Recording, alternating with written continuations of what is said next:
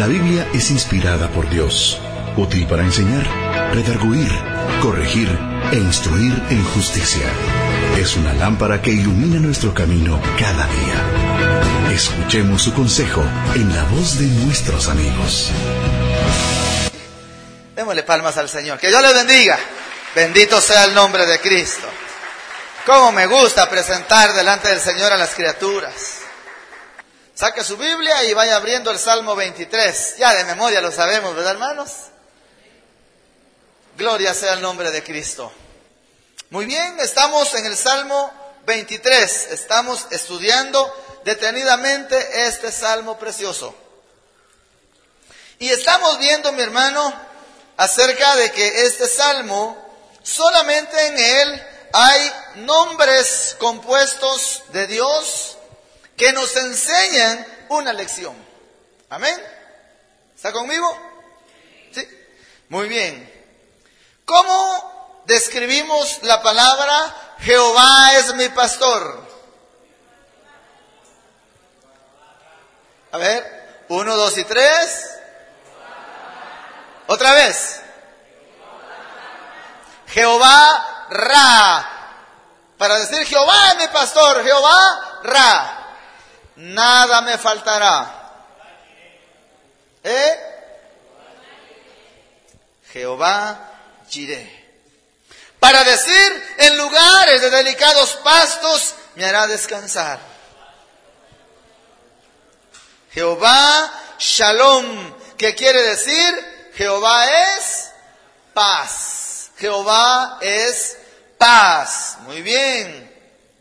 Para decir confortará mi alma. ¿Cómo es? Como decir mi sanador, pues. Jehová Rafa. Acuérdese, Jehová Rafa, cuando ore por alguien que necesite sanidad, Jehová Rafa, Jehová es tu sanador. Amén. Para decir, me guiará por sendas de justicia. Jehová Tzidkenu, que quiere decir Jehová justicia nuestra. Y para decir la palabra, aunque ande en valle de sombra o de muerte, no temeré mal alguno. Jehová Nisi. Jehová Nisi. ¿Qué quiere decir Jehová Nisi? Jehová, mi bandera o mi victoria. ¿Qué significa también Jehová Nisi? Cobertura, protección, estandarte o victoria. Muy bien. Hace 8 días vimos en cuanto, mi hermano, a lo que significaba, ¿verdad? Bandera, cobertura, protección, estandarte. Y me acuerdo que lo último que hablamos fue, mi hermano, acerca del por qué estaba la vara de Aarón en el arca del pacto. ¿Quién tiene la respuesta? ¿Por qué estaba?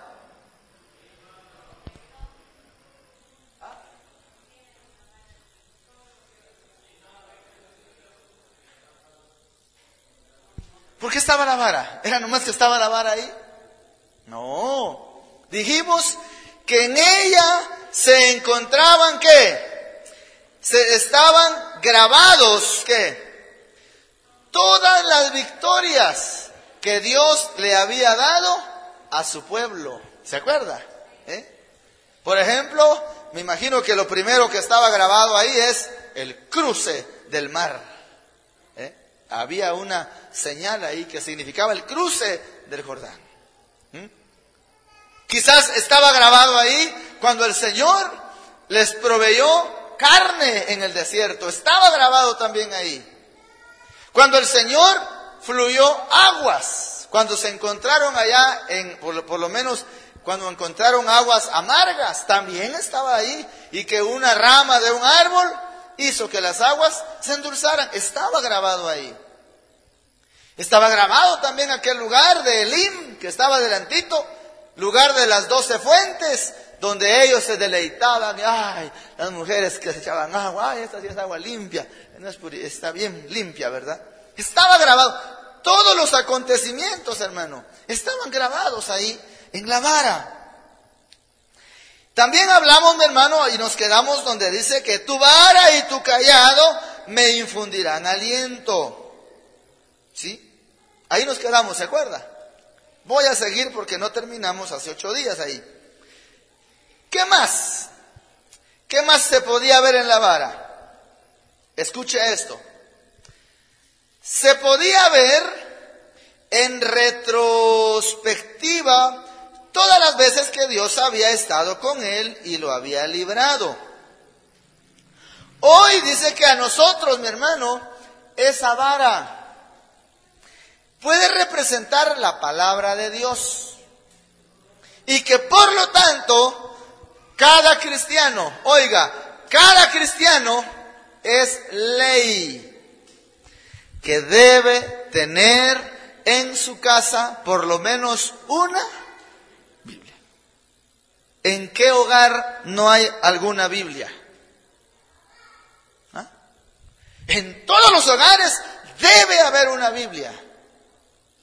Pero mi hermano, debe estar ahí para leerse, debe estar ahí para guiarnos, debe estar ahí para instruirnos. No nada más debe estar ahí como un libro de colección, mi hermano, no. No. Debe estar la Biblia presente. Lástima que nosotros no le llegamos a los judíos, mi hermano. Porque los judíos, siempre que van a tomar los alimentos, ellos leían una porción de la palabra del Señor. Quizás tenían una lectura, ¿verdad? Y cuando iban a servirse los alimentos, el padre, como un buen rabino, tomaba las escrituras y leía una parte y daban gracias y se ponían a comer. Hoy, ¿qué es lo que nosotros leemos cuando vamos a comer, hermanos? ¿Ah? Mire, este aparatito, ¿verdad? A la par de su plato está, mire. Sí, en vibrador. ¿Verdad que sí? Está comiendo y... pues sí, fíjate con... sí, ahí va. Pues sí, ¿qué me está diciendo mi hijo? No, que mañana hay que traer el boletín. Bueno, otra vez. Pues sí. ¿Y a qué hora es mi hijo? Eso no es platicar, hermano. ¿Sí? Pregunto, ¿cuántos en hora de comida no responden una llamada? Levanten la mano. ¿Sí? Mire cuántos están hablando y comiendo. Hermano, ¿qué tal si lo ponemos como una disciplina en nuestra vida? Mire, hermano, yo tuve que ir a buscar a un pastor porque yo quería que me firmara una carta de recomendación cuando yo iba a estudiar en el seminario. Y se me ocurrió buscar al pastor a las 7:30 de la noche. Y llegué y toqué el timbre y salió el asistente. ¿Qué quería, señor? Fíjese que ¿estará el pastor? Sí está. Y quería hablar con él. Viera que está cenando. Él se levanta de la mesa a las 8. Bueno, ahí vengo. A las 8 llegué, ahí me estaba esperando. ¿En qué le puedo decir, hermano Abner? Solo quiero su firmita para esta carta. Sí. Y disculpe, hermano, de que yo le haya interrumpido hace ratitos cuando estaba cenando. No, hermano, dijo, los cristianos tenemos que ser bien disciplinados. Igual que los de Nueva Vida, me pregunto yo ahora, ¿verdad? Igualitos. Comiendo y ¿qué? Chateando. Hermano, leamos mejor la vara, la palabra de Dios. ¿Por qué razón? Oiga también esto, dice, a nosotros dice que la palabra nos infunde aliento. ¿Sí? El testimonio escrito, hermano, este es el testimonio escrito que nos debe infundir aliento. El testimonio escrito. ¿Cuántos testimonios hay escritos aquí, mi hermano? Miles de testimonios de personas que pasaron grandes cosas. Los testimonios de ellos, hermano, son los que nos deben alientar. ¿Sabe qué es lo que nos alienta a nosotros? Lo que vemos en la tele. Lo que oímos allá de otros siervos. Eso sí nos alienta. Es que, hermano, viera que ese siervo, sí, qué palabra Dios lo usa, viera qué discernimiento. No, mi hermano, no la necesita. Aquí está, léala. Aquí está. Ella le va a instruir y aquí no lo va a equivocar. Entonces, ¿quiere ser usted alentado, mi hermano? Lea la palabra. Ahí está en la palabra. Dice también el testimonio escrito, que debe también estar escrito, ¿dónde? En nuestros corazones. Deuteronomio 6:6, ¿qué dijo? Que debe estar escrita esa palabra en tu corazón. El proverbista, ¿qué dijo? Átalas a tu cuello. Escríbelas, ¿dónde? En las tablas de tu corazón. ¿Qué habrá en las tablas de su corazón, mi hermano? ¿Sabe qué hay en su corazón? La misma palabra dice que de la abundancia de ¿qué? O sea, mi boca habla, ¿de qué habla? De lo que está escrito en mi corazón. Si en mi corazón está escrito solo problemas, ¿de qué habla mi boca? Solo problemas. Si en mi corazón está escrito solo chismes, ¿de qué habla mi boca? De chisme, mi hermano. Y entonces no va a poder cambiar aunque la liberemos y se autolibere y haga lo que sea. Porque tiene que cambiar la escritura. El testimonio escrito en el corazón. También dice que debe también estar escrita en nuestras mentes. Por eso le dije hace un ratito, por eso no tenemos la respuesta para nuestros hijos cuando nos piden una pregunta. No tenemos respuesta, mi hermano. Claro que hay algunos que exageran, hermano, con una de sus preguntas también. Sí. Me llamó un día un hermano pastor preocupadísimo, pero preocupado, hermano. Hermano, dijo, fíjese que hay una hermana que está interesada en saber si el profeta Miqueas tuvo mujer o no, me dijo. ¿Qué le importa a la vieja si tuvo o no? Sí. Pero eso me ayudó y me puse a estudiar. ¿Y sabe qué encontré en la palabra? Que todos los profetas, todos tuvieron familia. Isaías tenía su esposa, tenía un hijo. ¿Sabía usted eso? Entonces todos los profetas, hermanos, tenían una familia. Entonces le dije, fíjese que no dice que el profeta aquí que tuvo sus tantos hijos, no dice ahí, pero dice en Isaías que también ellos guiaban a su familia. ¿Qué quiere decir? Era su esposa, sus hijos. Y le di la respuesta. No, es que yo quiero saber si tuvo. Vaya a ver dónde. Vaya entonces allá donde nació y va a investigar la biografía, ya le dije. También son preguntas que se exageran, hermano. ¿Sí? ¿Qué me importa si tuvo o no tuvo? A mí, ¿qué me importa? Con que yo cuide la que yo tengo es todo, ¿verdad? Eso es lo que me interesa, cuidar lo mío, lo que tengo. Ellos ya pasaron, ya lo vivieron, ellos ya disfrutaron y si no lo aprovecharon, tampoco soy culpable, ¿verdad? Yo tengo que aprovechar lo que es mío ahora, ¿verdad que sí? Así que hermano, hermana, aproveche a su esposo y a su esposa. ¿Está preocupado usted en la gente de antes? No, déjelo, ¿verdad? En nuestras mentes, tener en mente, mi hermano, la respuesta para cuando se nos demande, dijo el apóstol Pablo a Timoteo, defensa. Yo tengo que defenderme. A ver, cuando me estén atacando, por ejemplo. También dice acá,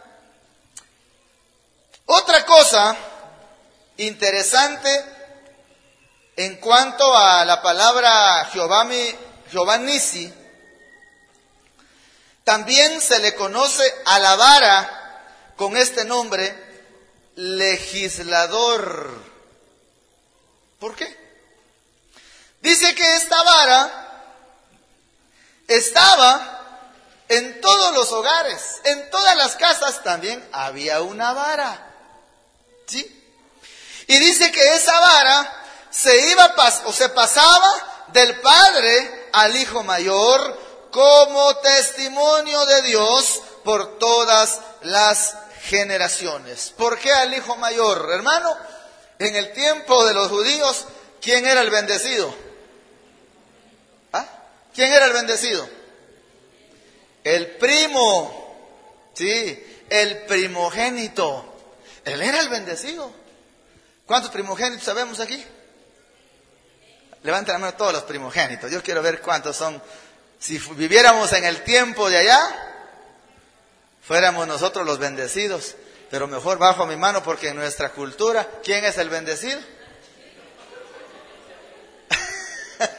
¿Cuántos chiquitos hay acá? El último hijo, levanten la mano los chiquitillos. Hoy a ustedes les queda el carro, la moto, las deudas y todo, ¿verdad?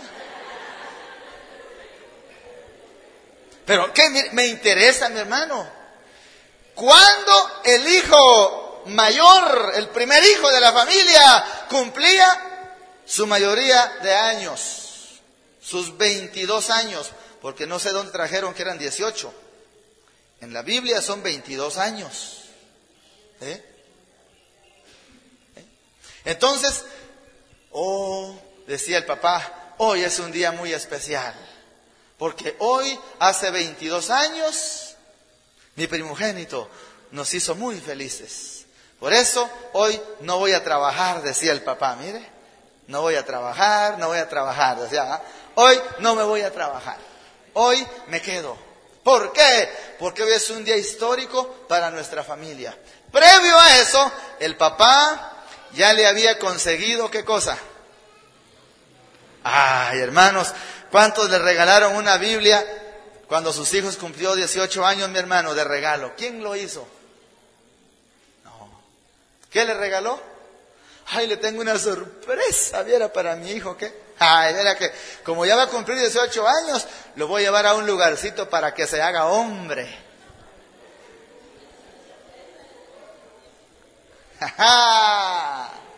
Ya me entendió, ¿verdad que sí? Usted en el aire me las agarra, ¿eh?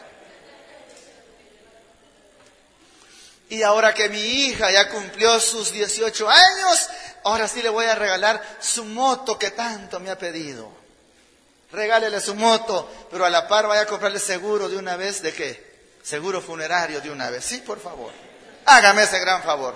Cómprele su moto y de una vez seguro funerario, para que usted esté durmiendo en paz, tranquilo. Ay, ¿a qué hora vendrá la nena? Ay, Dios mío, ¿qué tal si le roban la moto? No tenga pena si ya tiene seguro, no se preocupe. Si la matan, no tenga pena, la van a encontrar y el seguro va a pagar.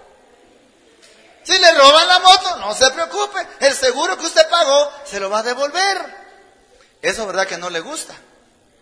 No, mi hermano, regálele un aparatito de 66 canales. ¿Sí? Hijo, hija, hoy que cumpliste tu mayoría de edad, te tengo una sorpresa. ¿Qué, mamita? Además de que te tengo tu cadenita de oro, te tengo un regalo que vale más que esta cadena de oro. ¿Qué es? Tu Biblia. Úsala, mija. Ella te va a guiar y te va a instruir para que te vaya bien. iPhone 8. Y lo más duro que todavía lo deben, Electra, ¿verdad? Cada 8 días. Eso es lo más triste de la vida, mi hermano. Meterse a deudas por cosas que no valen la pena. ¿Sí? Eso es pasar la vara de testimonio. Entonces, ¿qué hacía el judío? Se quedaba.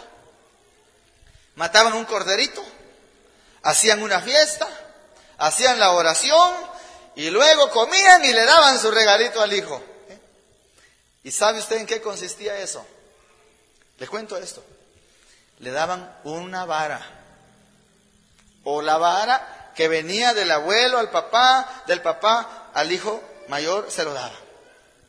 Y le decían, bueno, mijito, hoy cumpliste 18 o 22 años.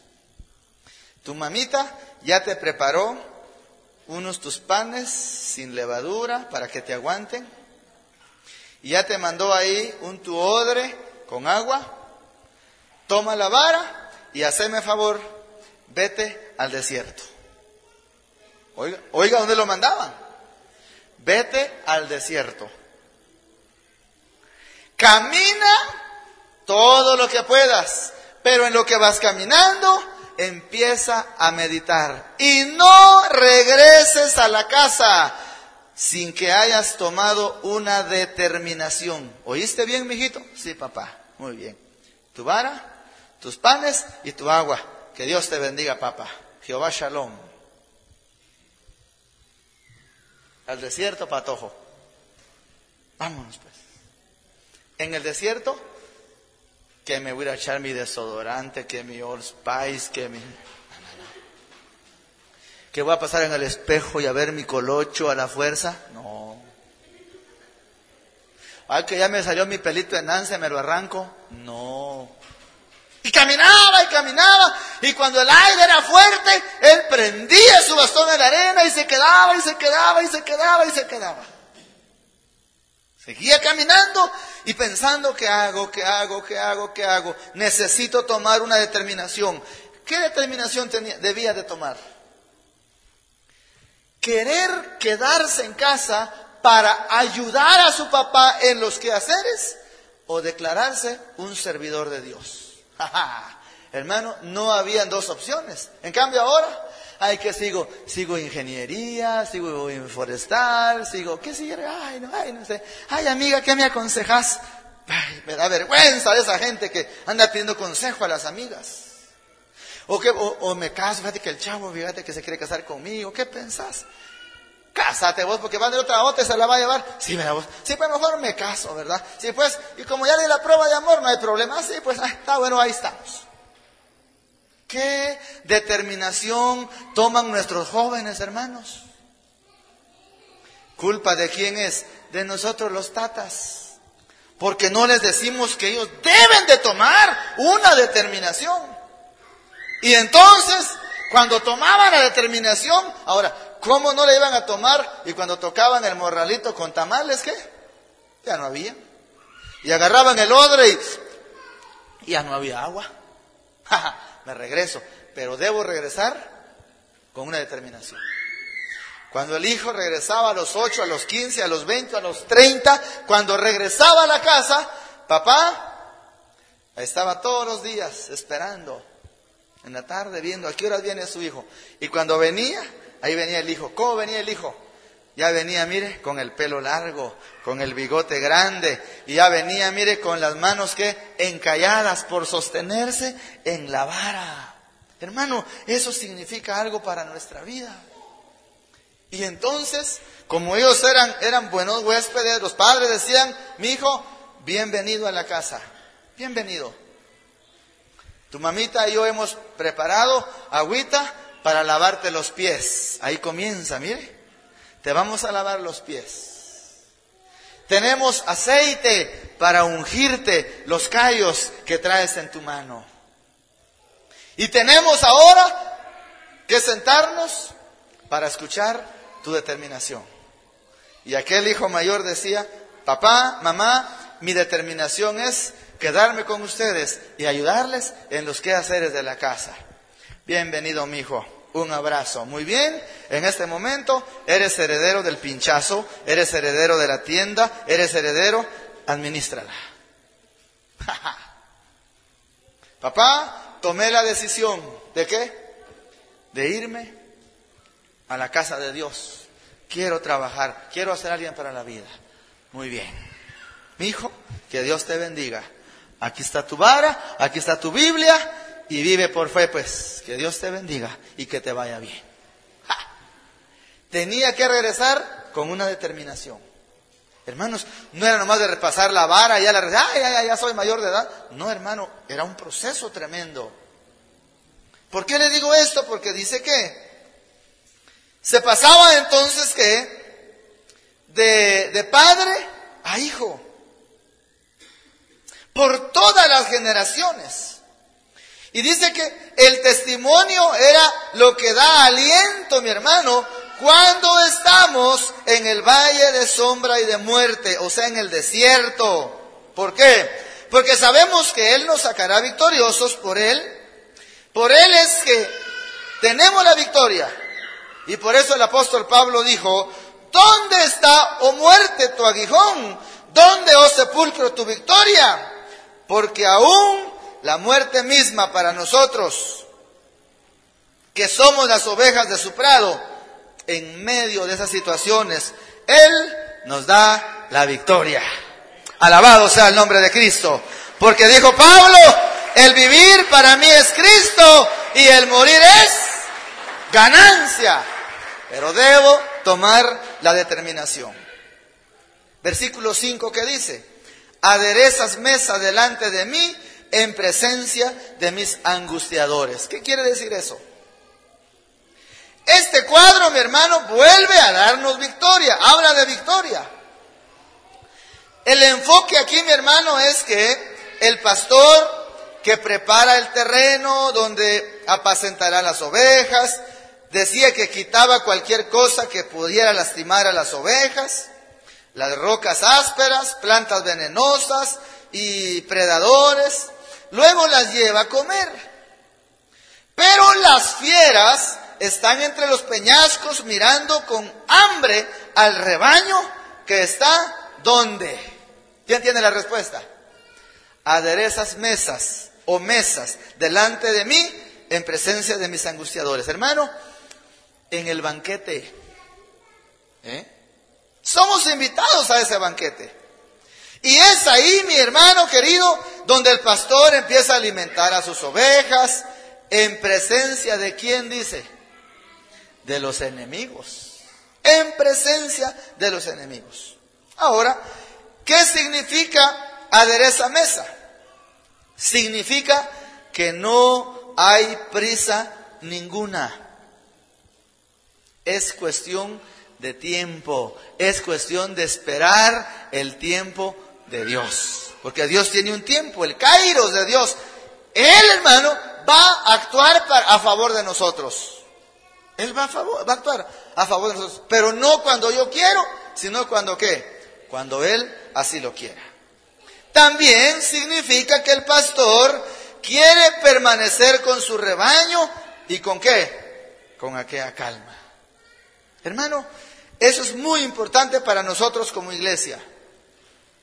Hermano, que haya una relación, que haya una comunión de oveja a pastor.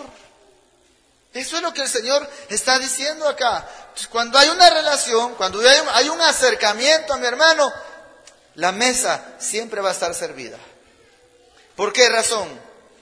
Porque si hay una relación, digamos, de oveja a pastor, cuando estemos hambrientos, vamos a recibir esa comida que nos va a nutrir. Nos va a apacentar con amor. Nos va a dar un banquete y va a haber celebración. ¿Para qué? Para mostrarle a los enemigos que Dios es nuestro proveedor.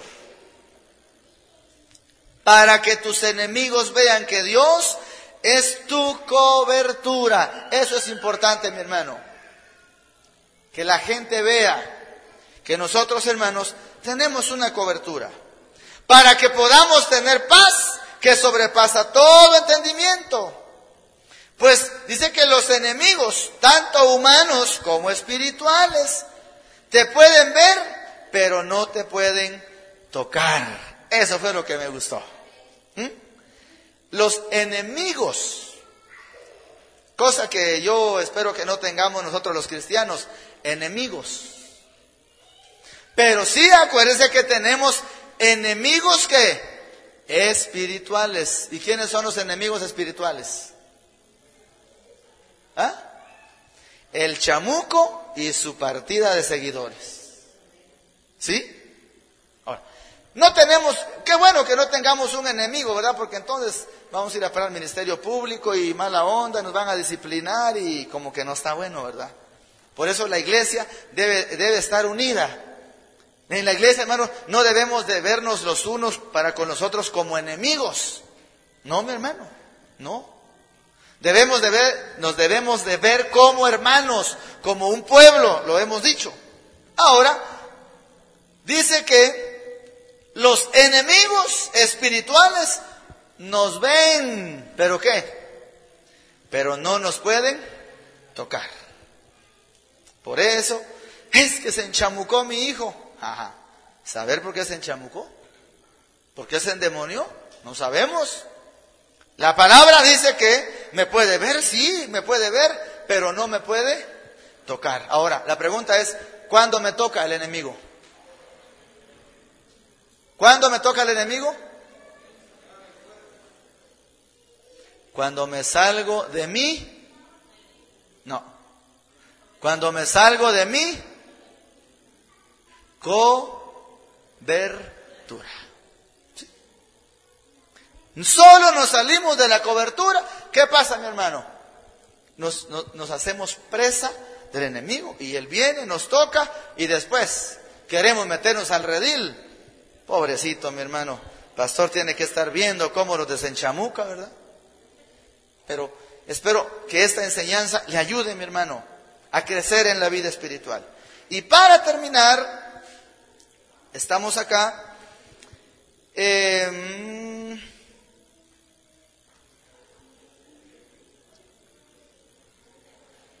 Que no nos puede tocar. Muy bien. Para celebrar que el Señor es mi sustentador, dice que nosotros, hermano, dice acá, para que tus enemigos vean que tu Dios es tu cobertura, para que puedas tener paz que sobrepasa todo entendimiento.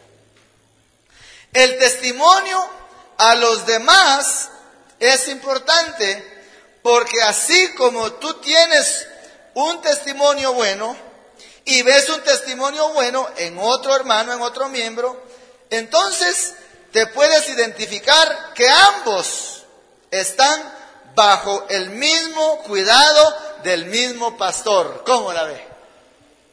Fíjese. Entonces, supongamos que este grupo tiene buen testimonio y este grupo tiene buen testimonio. Ambos grupos tienen un buen testimonio. Se puede decir, estos dos grupos están bajo la misma cobertura del mismo pastor. Pero si un grupo se rebela, ¿qué está pasando ahí? Bueno, si uno se rebela, hermano, está quedando al acecho. Y aunque declare victoria, pero si se sale de su cobertura, mi hermano, en algún momento va a ser presa de Satanás. Y por eso, mi hermano, es sorprendente porque muchas veces, hermano, de la persona que nosotros menos esperamos, de la que menos esperamos, hermano, es la que nos mire. ¿Verdad que sí? Ahora, ¿por qué pasó eso, mi hermano? Porque se salió ¿de dónde? De su cobertura. Hermano, en el nombre de Jesús, yo le animo. Es tan maravilloso saber que el banquete trae otra costumbre bella que lo vamos a ver dentro de 15 días. Y para adelantarle, vamos a ver la palabra que dice Jehová mi santificador, que se llama Jehová Makadesh. ¿Oyó? Jehová Makadesh. Dentro de 15 días, porque dentro de 8 días vamos a estar de fiesta. Así que, en conclusión, mi hermano, ¿cuántos quieren ser victoriosos en Cristo? ¿Cuántos quieren ser victoriosos en Cristo? Jamás se salga de Jehová Nisi, de su cobertura. Nunca. El día que lo haga, acuérdese que hay depredadores en las cuevas, viendo en qué momento usted se sale y luego ¿qué? La toman. Y cuando la toman, usted se convierte en piedra de tropiezo para muchos hermanos. Cuando se pone a pelar de otros hermanos, se pone a pelar del pastor y se pone a hablar de quien sea, y que yo aquí, que yo allá, y que el Señor a mí me usa, y que tantas cosas. En ese momento, usted se está ¿qué? Saliendo de su cobertura. Amén. Con estas palabras le animo en esta preciosa hora. Pongámonos de pie y le demos gracias al Todopoderoso. Amén. Levante sus manos en señal de agradecimiento al Señor y dígale: Señor, hoy reconozco que tú eres mi cobertura. Solamente tú, mi Dios amado. Yo reconozco, Padre, que tú eres mi bandera, Señor amado. Y entonces yo estoy bajo tu cuidado, bajo tu protección.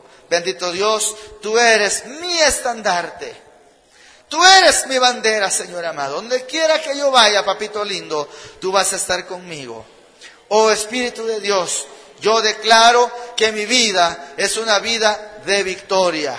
Si lo puedes declarar, hermano, decláralo en esta hora. Mi vida es una vida victoriosa en el nombre de Cristo Jesús. Mi vida es una vida de victoria, Señor amado. ¿Por qué? Porque mientras que yo permanezca bajo esa cobertura, Señor, tengo garantizada la victoria.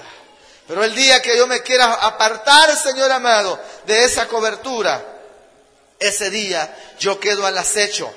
Yo quedo, Señor, expuesto a que los predadores, a que los demonios, a que los espíritus inmundos me puedan tocar. Pero, Señor amado, mientras que esté bajo tu cobertura, Señor, ahí estarán, pero no me podrán tocar, solo me van a ver. ¿Por qué? Porque yo, Señor, voy a estar bajo tu cuidado.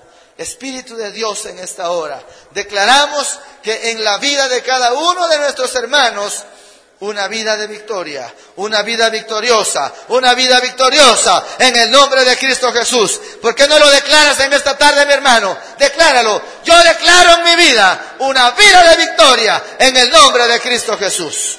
Haga esa declaración con fe y créale al Señor, mi hermano, y Él va a obrar para bien en el nombre de Cristo Jesús. Papito lindo, muchas gracias por tu palabra.